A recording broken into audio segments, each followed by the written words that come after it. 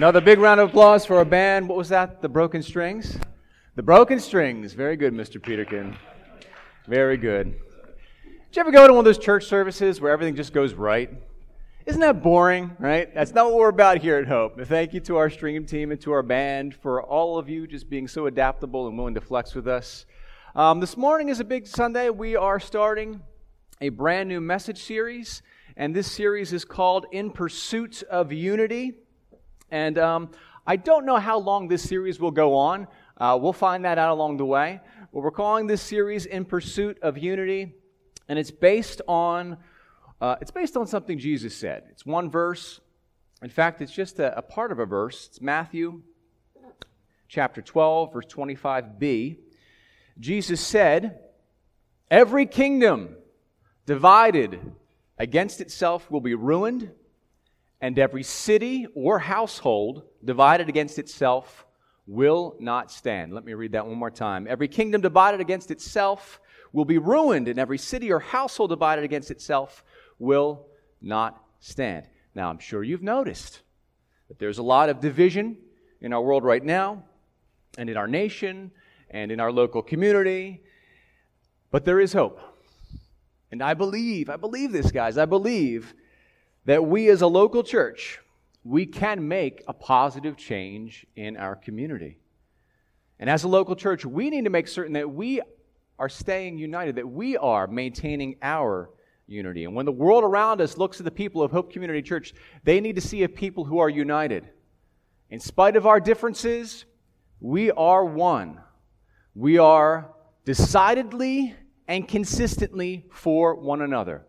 That's what the world needs to see when they look at the people of Hope Community Church, that we are decidedly and consistently for one another. We've got each other's backs. We're on each other's side. We are for one another. Today's sermon is called The Discipline of Love. Several years ago, I heard a story. This was actually quite a long time ago. This was when I was a kid. And I'm not sure that this is a true story. In fact, I think it's just a legend or maybe even a parable. But it's a story of a little country church back in the olden days, and their pastor retires, and so a new preacher comes on board, and the people are excited to see this new preacher in action, and they're a little bit nervous about what they're getting. And so it comes time for the sermon. The preacher stands up, and he gives a message, and he preaches about loving one another. And he gives an awesome teaching. He talks about how we are to love one another and why this is so important. And it's a home run of a message. And so the congregation feels at peace. They feel excited. We've got a new preacher, and he's really great. And so they leave. They exit out the back door of that little country church, and they shake his hand, and they're very excited about this. And then week 2 rolls around. And so they all gather together, and they're waiting for that message time because they know this guy can bring it. And he stands up, and guess what? He gives the same message, word for word, the same exact sermon.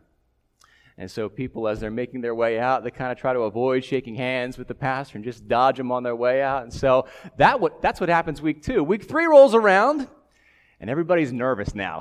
What's going to happen during the sermon? And wouldn't you know it, he stands up and gives the exact same message on loving one another. Now this time, the board of directors, they get together and say, we got to do something about this. We got to talk to the pastor. So they sit the pastor down and say, listen, you can't just preach the same sermon over and over and over again. And the pastor says, when you start living it, I'll stop preaching it. Oh, yikes. When you start living it, I'll stop preaching it, okay? That's what makes me think this isn't a true story. That has to be a legend, right? Because I can't imagine that going over well. When you start living it, I'll stop preaching it. Years ago, I read a statistic, this was about 12 years ago, that the average preacher only has about 7 different sermons that they keep cycling through. And when I read that stat, I was thinking, that sounds like 4 more than I have, right? And you could be critical of that, and you could think, wow, you look at all the stuff that the Bible has to say and all the different topics there are to talk about, and isn't there a lot we should be teaching about? But when you look to Scripture, there are a few things that keep coming up over and over and over again. Certain themes, certain teachings, certain values that are repeated all throughout Scripture from Genesis to Revelation. And one of these teachings, perhaps the most predominant teaching throughout all of Scripture, is the importance of love and how we, as human beings, are to love one another. In the ministry of Jesus, more than anything else Jesus taught was the value of loving one another. And he taught it a number of different ways. He said, love your neighbors. He said, love your enemies. He said, pray for those who persecute you. He said, to love, to love, to love. And for those of you who aren't comfortable with the term love, he said, okay, well, just treat other people the way that you want them to treat you, which is essentially the same thing, to love one another.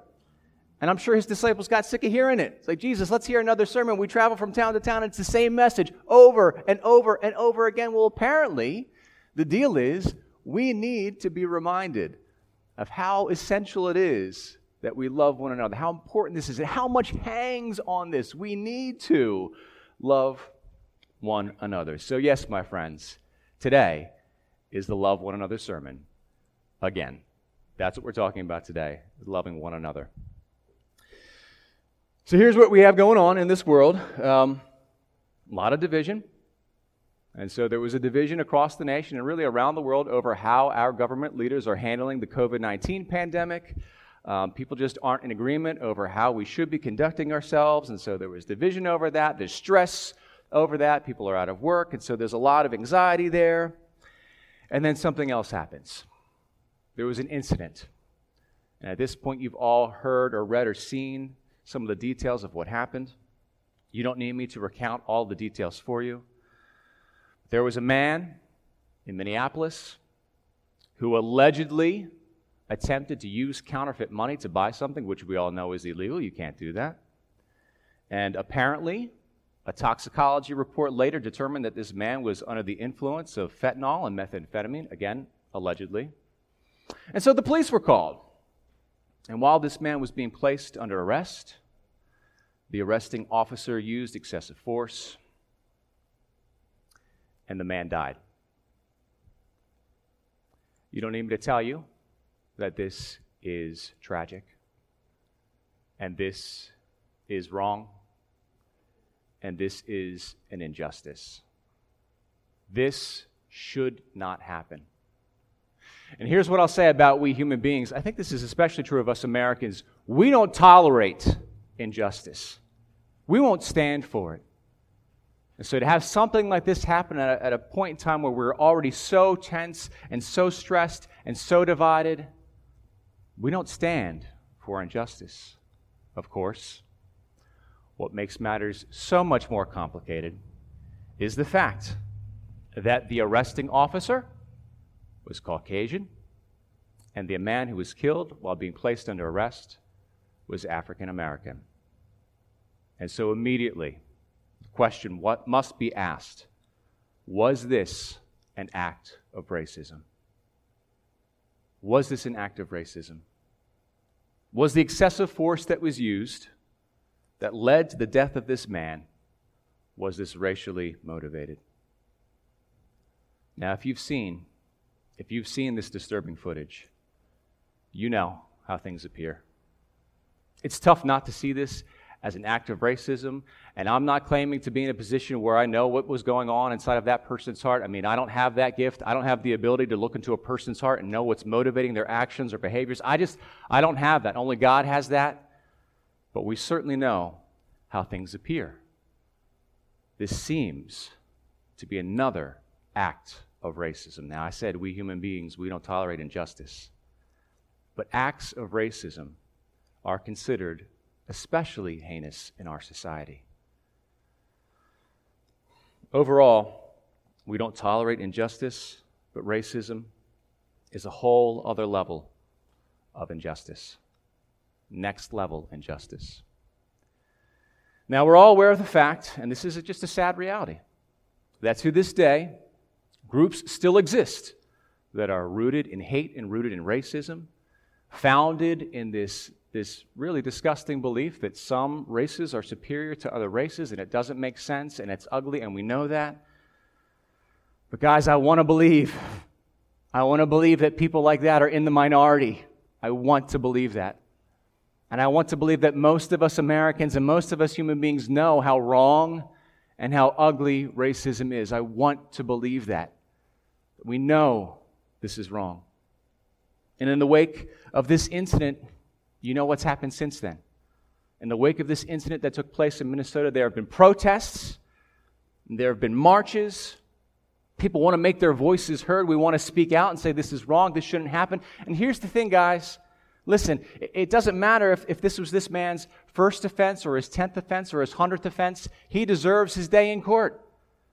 He deserves an opportunity to defend himself. We have, in this nation, due process, where a person who's been accused of a crime can go before a jury of their peers, make their case, make their defense, and if a wrong was committed, they face the consequences, appropriate consequences for their crimes. But this man was robbed of that due process, and he was robbed of his life. This is wrong. And so we protest, and so we march. And if you look at the history just of our nation alone, you can see that protests and marches, they can be effective. They have created positive change in our country. They have. And I'll tell you this much, the more specific the goal of the protest, the more likely that protest is to accomplish a goal. And it's one thing just to make your voice heard. It's another thing to say, here's exactly what we're trying to accomplish. But we know this. Protests, marches can be effective. Looting, on the other hand, well, that doesn't solve anything. Again, you don't need me to tell you this. You know this. Looting does not create a positive change. And setting a business on fire, that does not restore some kind of justice or balance. Acts of violence against the innocent. When there's been an act of injustice to say, okay, well, we're going to be violent against some other people, no.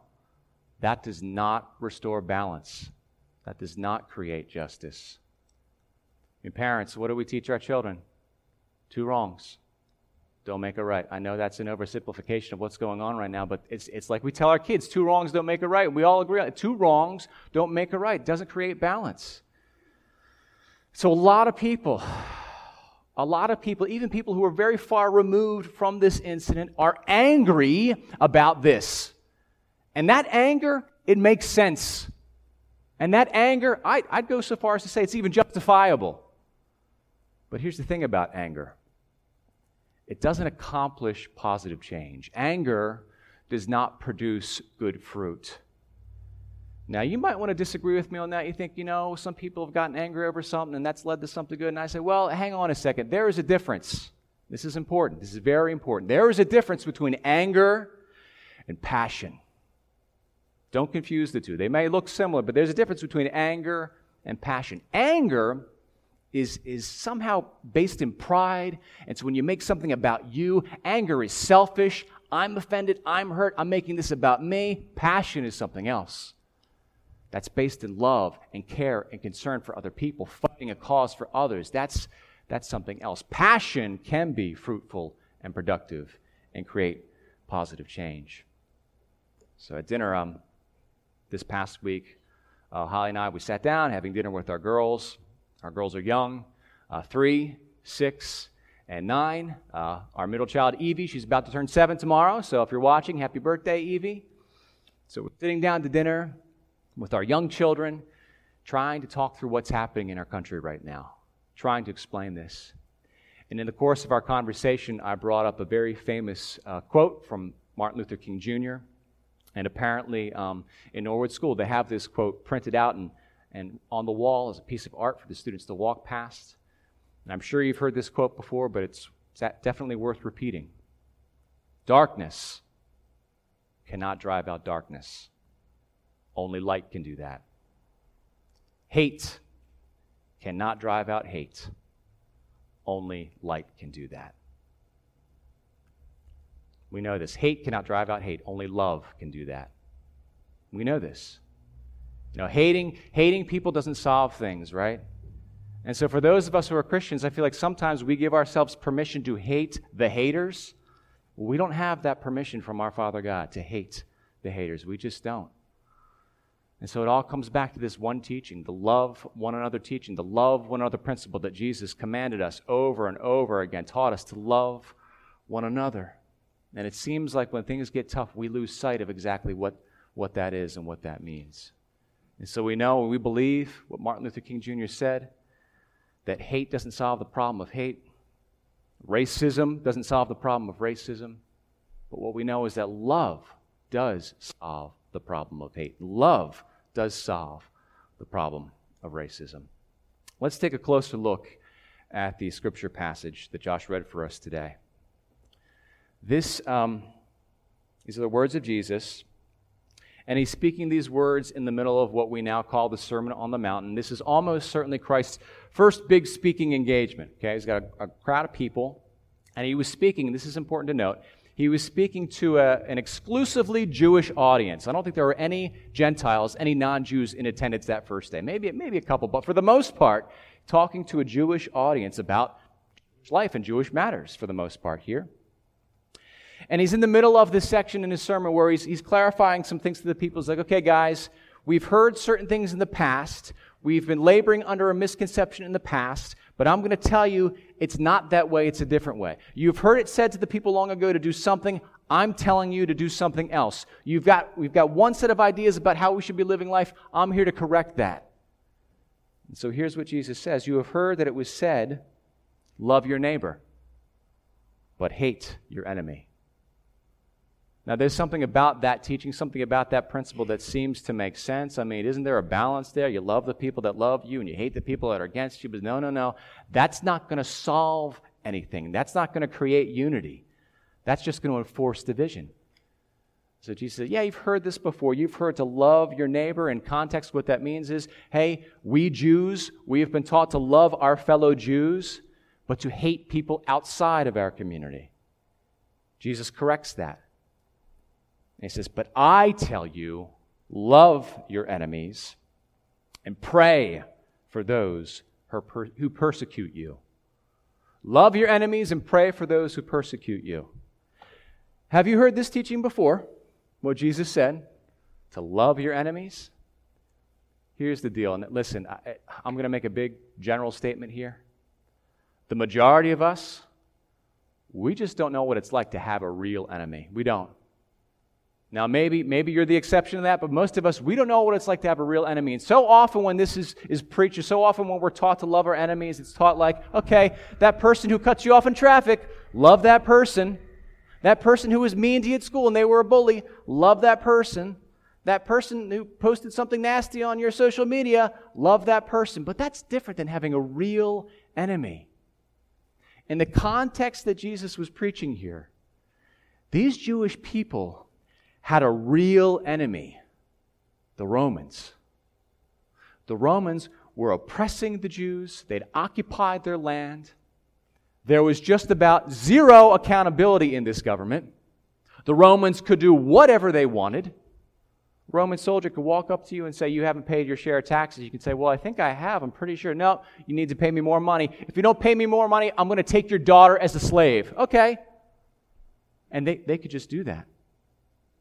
And if a person was accused in the Jewish community of committing some kind of crime, a Roman soldier could come in and just murder that man on the spot.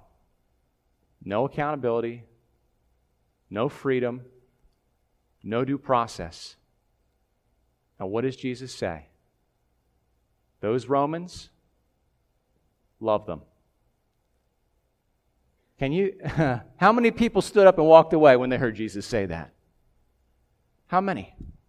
You want me to love the people who are oppressing me and taxing me? And they took my daughter as a slave. And you want me to love them? Yeah. Because love. Nobody said it was easy. But love creates change. The Jews had other enemies. It wasn't just the Romans. There was also the Samaritans. They despised the Samaritans. There was this really institutionalized racism among the Jewish community. There was. And they viewed the Samaritans, pardon the term, but as half-breeds, a perverse half-breed, and you claim to be worshiping our God, but you don't know our God. And so they thought so poorly of them. And then there was the Gentiles. Gentiles were just like, you got to stay away from a Gentile. They don't know our God. They're unclean. And so there was this institutionalized racism. And Jesus says, no, you're not allowed just to love your own kind. You've got to love people who are different from you. Love the Samaritans, love the Gentiles, love the Romans who are oppressing you. In fact, pray for them. Pray for the people who are oppressing you. Again, nowhere does Jesus say, hey, this is easy. It's not easy to love your enemies, but love creates change. Continuing on here, Matthew chapter 5. Let me read this again. But I tell you, verse 44, but I tell you, love your enemies and pray for those who persecute you, that you may be children of your Father in heaven. So that's a big deal here. Because the Jews were supposed to be a reflection of God's character. They were supposed to be a community that represented God to others. And Jesus is saying, okay, maybe other nations, they don't love their enemies, but you're supposed to be different. Be children of your Father in heaven. He causes, continuing on here in verse 45, He causes His sun to rise on the evil and the good, and sends rain on the righteous and the unrighteous. This is, I can't begin to tell you what a profound statement this is. It's just a little statement, but this is profound. Do you realize what Jesus is saying here? He said there is something that all human beings have in common, whether they're righteous or unrighteous, good or bad. All human beings will see their share of blessing and see their share of trials. Life isn't easy. Life isn't fair. And guess what, human beings? You're all in it together. You're all in it together. And I believe that's one of the points that Jesus is making in this simple statement. Guys, listen, they may be different from you, they may be oppressing you, but you're all in this broken world together. Isn't that a statement we keep hearing nowadays? We're in this together. I think Jesus was the one that came up with that idea. Listen, guys, be in this together. You're all suffering together, and you all experience good times at times. You know, there are times of blessing, times of trial, but you're in this together. So be for one another. Love one another. If you love those who love you, what reward will you get? Are not even the tax collectors doing that? If you love those who love you, what reward is there in that? Now, some people interpret that as Jesus saying, okay, if you do what I'm telling you to do, then you will see a reward in heaven. And I believe that's part of it. But there's also something extremely practical about this. If you just love your own kind, what is it that you're going to accomplish? If you just love people who are like you, what are you going to accomplish? How are you going to change things? How are you going to end hate? How are you going to end rate? You're just loving your own kind. Where's the reward? Where's the fruit of that? Are not even the tax collectors doing that? And if you greet only your own people, what are you doing more than others? Do not even the pagans do that? Jesus finishes by saying, be perfect. Did you catch that? Be perfect, therefore, as your heavenly Father is perfect. Oh, is that all? Be perfect. Okay. You know, I believe that this reference to being perfect goes hand in hand with something else that Jesus said. When He was asked, what is the greatest commandment? Jesus said, love. He said, love God first and love one another. And Jesus clarified that all the other commandments, all the other instructions, they hang on this teaching of love. You want to be complete, you want to be perfect, you want to get it all right, it starts with love. And it ends with loving one another. That's what we need to do. Love one another. All right, Jesus, this is all well and good. And I think, those of us who are Christians, we'd probably agree, oh yeah, Jesus is right. We ought to do this. Love is fruitful. Love does accomplish change, so let's love one another. I think the problem is how. How? Some people, like Jesus says, some people are easy to love. It's easy to love people who are like you. It's easy to love people who are kind to you, that have the same interests as you, that share the same complexion as you, that is from the same environment that you're from the same nation or same community. But what about people who are different from you? How do we do that? What if we're on different sides of politics? What if someone's a Democrat and another person is a Republican? How do you love each other in that situation? How do you do that? Or what if someone's from Delco and somebody else is from Chester County? How could we possibly find a way to love each other? We're so different. But to be serious, this is an issue. How do we love people who are different from us, that have different values from us? And those of us who are believers in Jesus Christ, how do we love people who don't believe? How do we love people of different faiths? So here's what I'd like to give you today. A few tangible steps in how to, this isn't a full list, a few ideas of how we can go about this thing of loving one another. How do we do this? Here we go.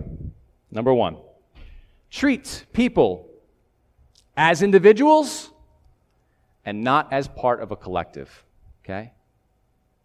One tangible thing we can do to help us cultivate this love for one another. Treat people as individuals and not part of a collective. Oh, you're one of those Republicans or you're one of those Democrats. No. No, they're not one of those. Treat a person as an individual, right? Oh, you're one of those police officers, or you're one of those pastors. No, don't clump them in with their profession, right? Nobody likes to be clumped in with a larger group. Even those of us who are Christians, sometimes we're uneasy about being clumped in. Oh, you're just one of those Christians. Well, no, I'm not one of those Christians. I'm the one and only me. Don't we feel that way, right? I mean, whenever I meet somebody new and I have to tell them I'm a pastor, I immediately want to say, yeah, but I'm not one of those, right? We don't want to be one of those. We want to be treated as individuals. We don't want to be treated, okay, you're just one of those. You're just one of those Caucasians. Oh, we know how Caucasians are. We know how. Listen, we don't want that. You don't want to be treated like that. So what does Jesus say? Treat other people the way that you want to be treated. Treat people as people, not as some collective, not as part of a collective, okay? So that's one thing. So that may solve some of the problem right there. Treat people, give them the courtesy and the kindness and the respect to treat them as individuals. But what about those people that just drive you nuts anyway, right? It's not about their collective. It's not about their race or their profession or where they're from. It's not about that. It's just as an individual, on an individual basis, you just don't like that person. What do? We're talking about the discipline of love here, and that's what it is. It is a discipline, okay? So the first thing is treat people as individuals, not part of a collective. The second thing is enter into the discipline of empathy, all right? Everybody, listen, guys, every single human being who has ever lived has gone through life facing certain trials, right? And if we could learn to have empathy for what other people have gone through, that would be so valuable for us. If we could try to put ourselves in that other person's moccasins as they walk through the trail of life, we'd have a better understanding of who that person is and why they act that way. And I'm not saying let's make excuses for their bad behavior. Let's make excuses for other people's bad choices. I'm just saying let's attempt to understand where other people are coming from. Listen, everybody has a story. Everybody has a reason for why they are the way that they are. Everybody is broken. We've all experienced pain. Everybody has a story. If we attempt to empathize, it'll make it that much easier to love other people. Here's my third tip for you. Let's start thinking about love as an action and not as a feeling, okay? So again, treat people as individuals, not part of a collective. Try to empathize with people. And let's start thinking about love as an action and not a feeling. You might not feel a certain fondness for an individual, and Jesus says, well, that's okay, pray for him anyway, right? Now, I'm not saying that love is not an emotional thing. It absolutely is. There absolutely is an emotional component to that. But let's think about love as action and not just feeling. And if you have somebody in your life that you find yourself, man, I just don't like this person, we're so different, whatever it is, ask yourself the question, what can I do to serve this person? What can I do to care for this individual? Think of love as service. How can I help? What can I do to support this person? Oh, man. That might not change the other person, but it's going to change your heart. I'm going to serve. This person is my enemy, but I'm going to serve this person. This person is against me, but I'm going to serve this person. How? How can you do that? And so that's just a few steps of how we can love one another. This is what we're going to do. We're going to treat people as individuals. We're going to try our best to empathize. And we're going to ask ourselves, how can we serve people who aren't like us? Now, you might be thinking that's all well and good for us to do as individuals, but is there anything, goodness gracious, is there anything we can do to stop institutionalized hate and racism? Is there anything we can do? Anything we can do as a collective? What can we do to change our culture, to change our nation, to change our society? Is there anything we can do? I mean, beyond just individuals loving one another? Well, I think there are a few things we can do. I think we can. I think we can push on our lawmakers. There's some kind of vetting process that people go through before they become police officers or before they become military or before they become public officials, before they become public servants. There's a vetting process. Maybe it's time to revise that vetting process. Maybe we push on our lawmakers to say, okay, is there some kind of filter that we can put up so that people who are filled with hate and racism don't end up in positions of authority? Can we do that? I think so. We can push on our lawmakers on a local, on a state, on a federal level. We can do that. You know what else we can do? We can make acts of discrimination and hate and racism illegal. We can do that. And we already have. And see, there's the problem here. We can create all kinds of laws that enforce punishments for certain behaviors, right? And we can create laws that make racism illegal. We can make laws that make acts of hate illegal. But we can't create a law that's going to change a person's heart. We can't create a law that's going to end hate. We can make the actions illegal. We can enforce consequences for the actions, but we cannot, listen, there's no law, guys, listen, this might sound discouraging, but there's no law we can create that's going to change a person's heart. We can't do it. But what we can't do, Christ can. Jesus can change a person's heart. Law's not going to do that, but Jesus can change a person's heart. Here's something to look forward to, guys. Here's some hope in our future. If you believe what the Bible has to say, and we do here at Hope Community Church, we believe what the Bible has to say.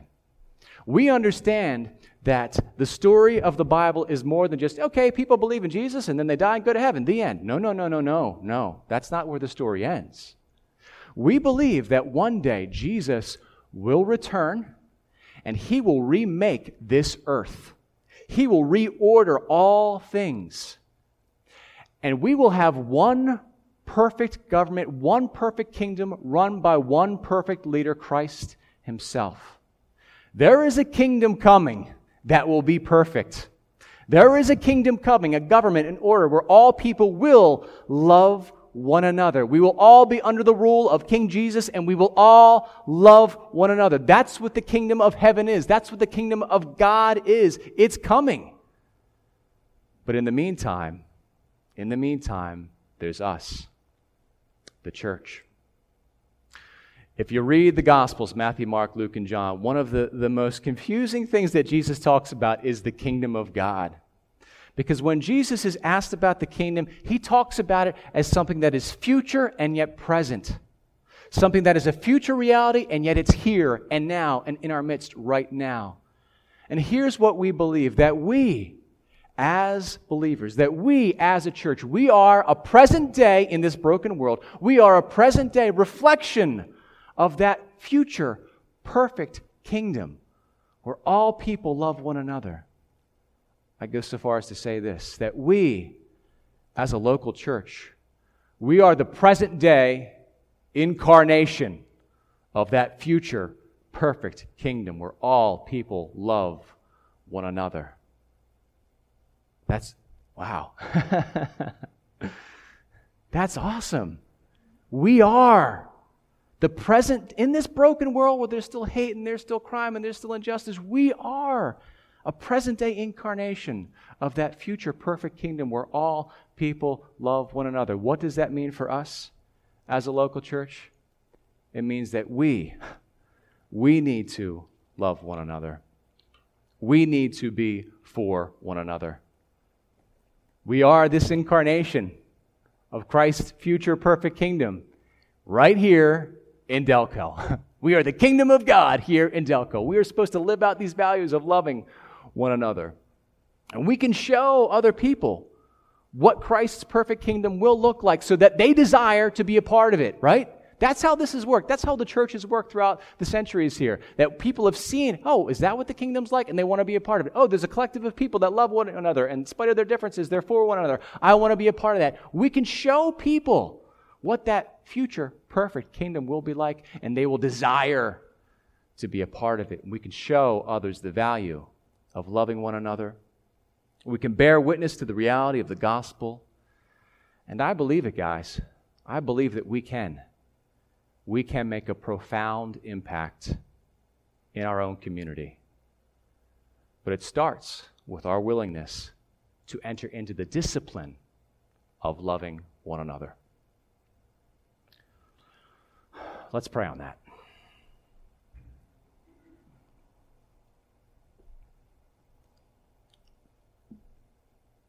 Father God, only You know our hearts. You know where we are experiencing anger and frustration and maybe even hate. So God, I'd ask that You would please heal us of our brokenness. Father God, give us eyes to see people the way that You see them, as precious, and broken, in need of love and in need of redemption. Jesus, teach us to love one another as you have loved us. And allow Hope Community Church to be a reflection, an incarnation of your future perfect kingdom. A kingdom where there is no racism and no anger, no hate, only love. And we ask all this in Jesus' name. Amen.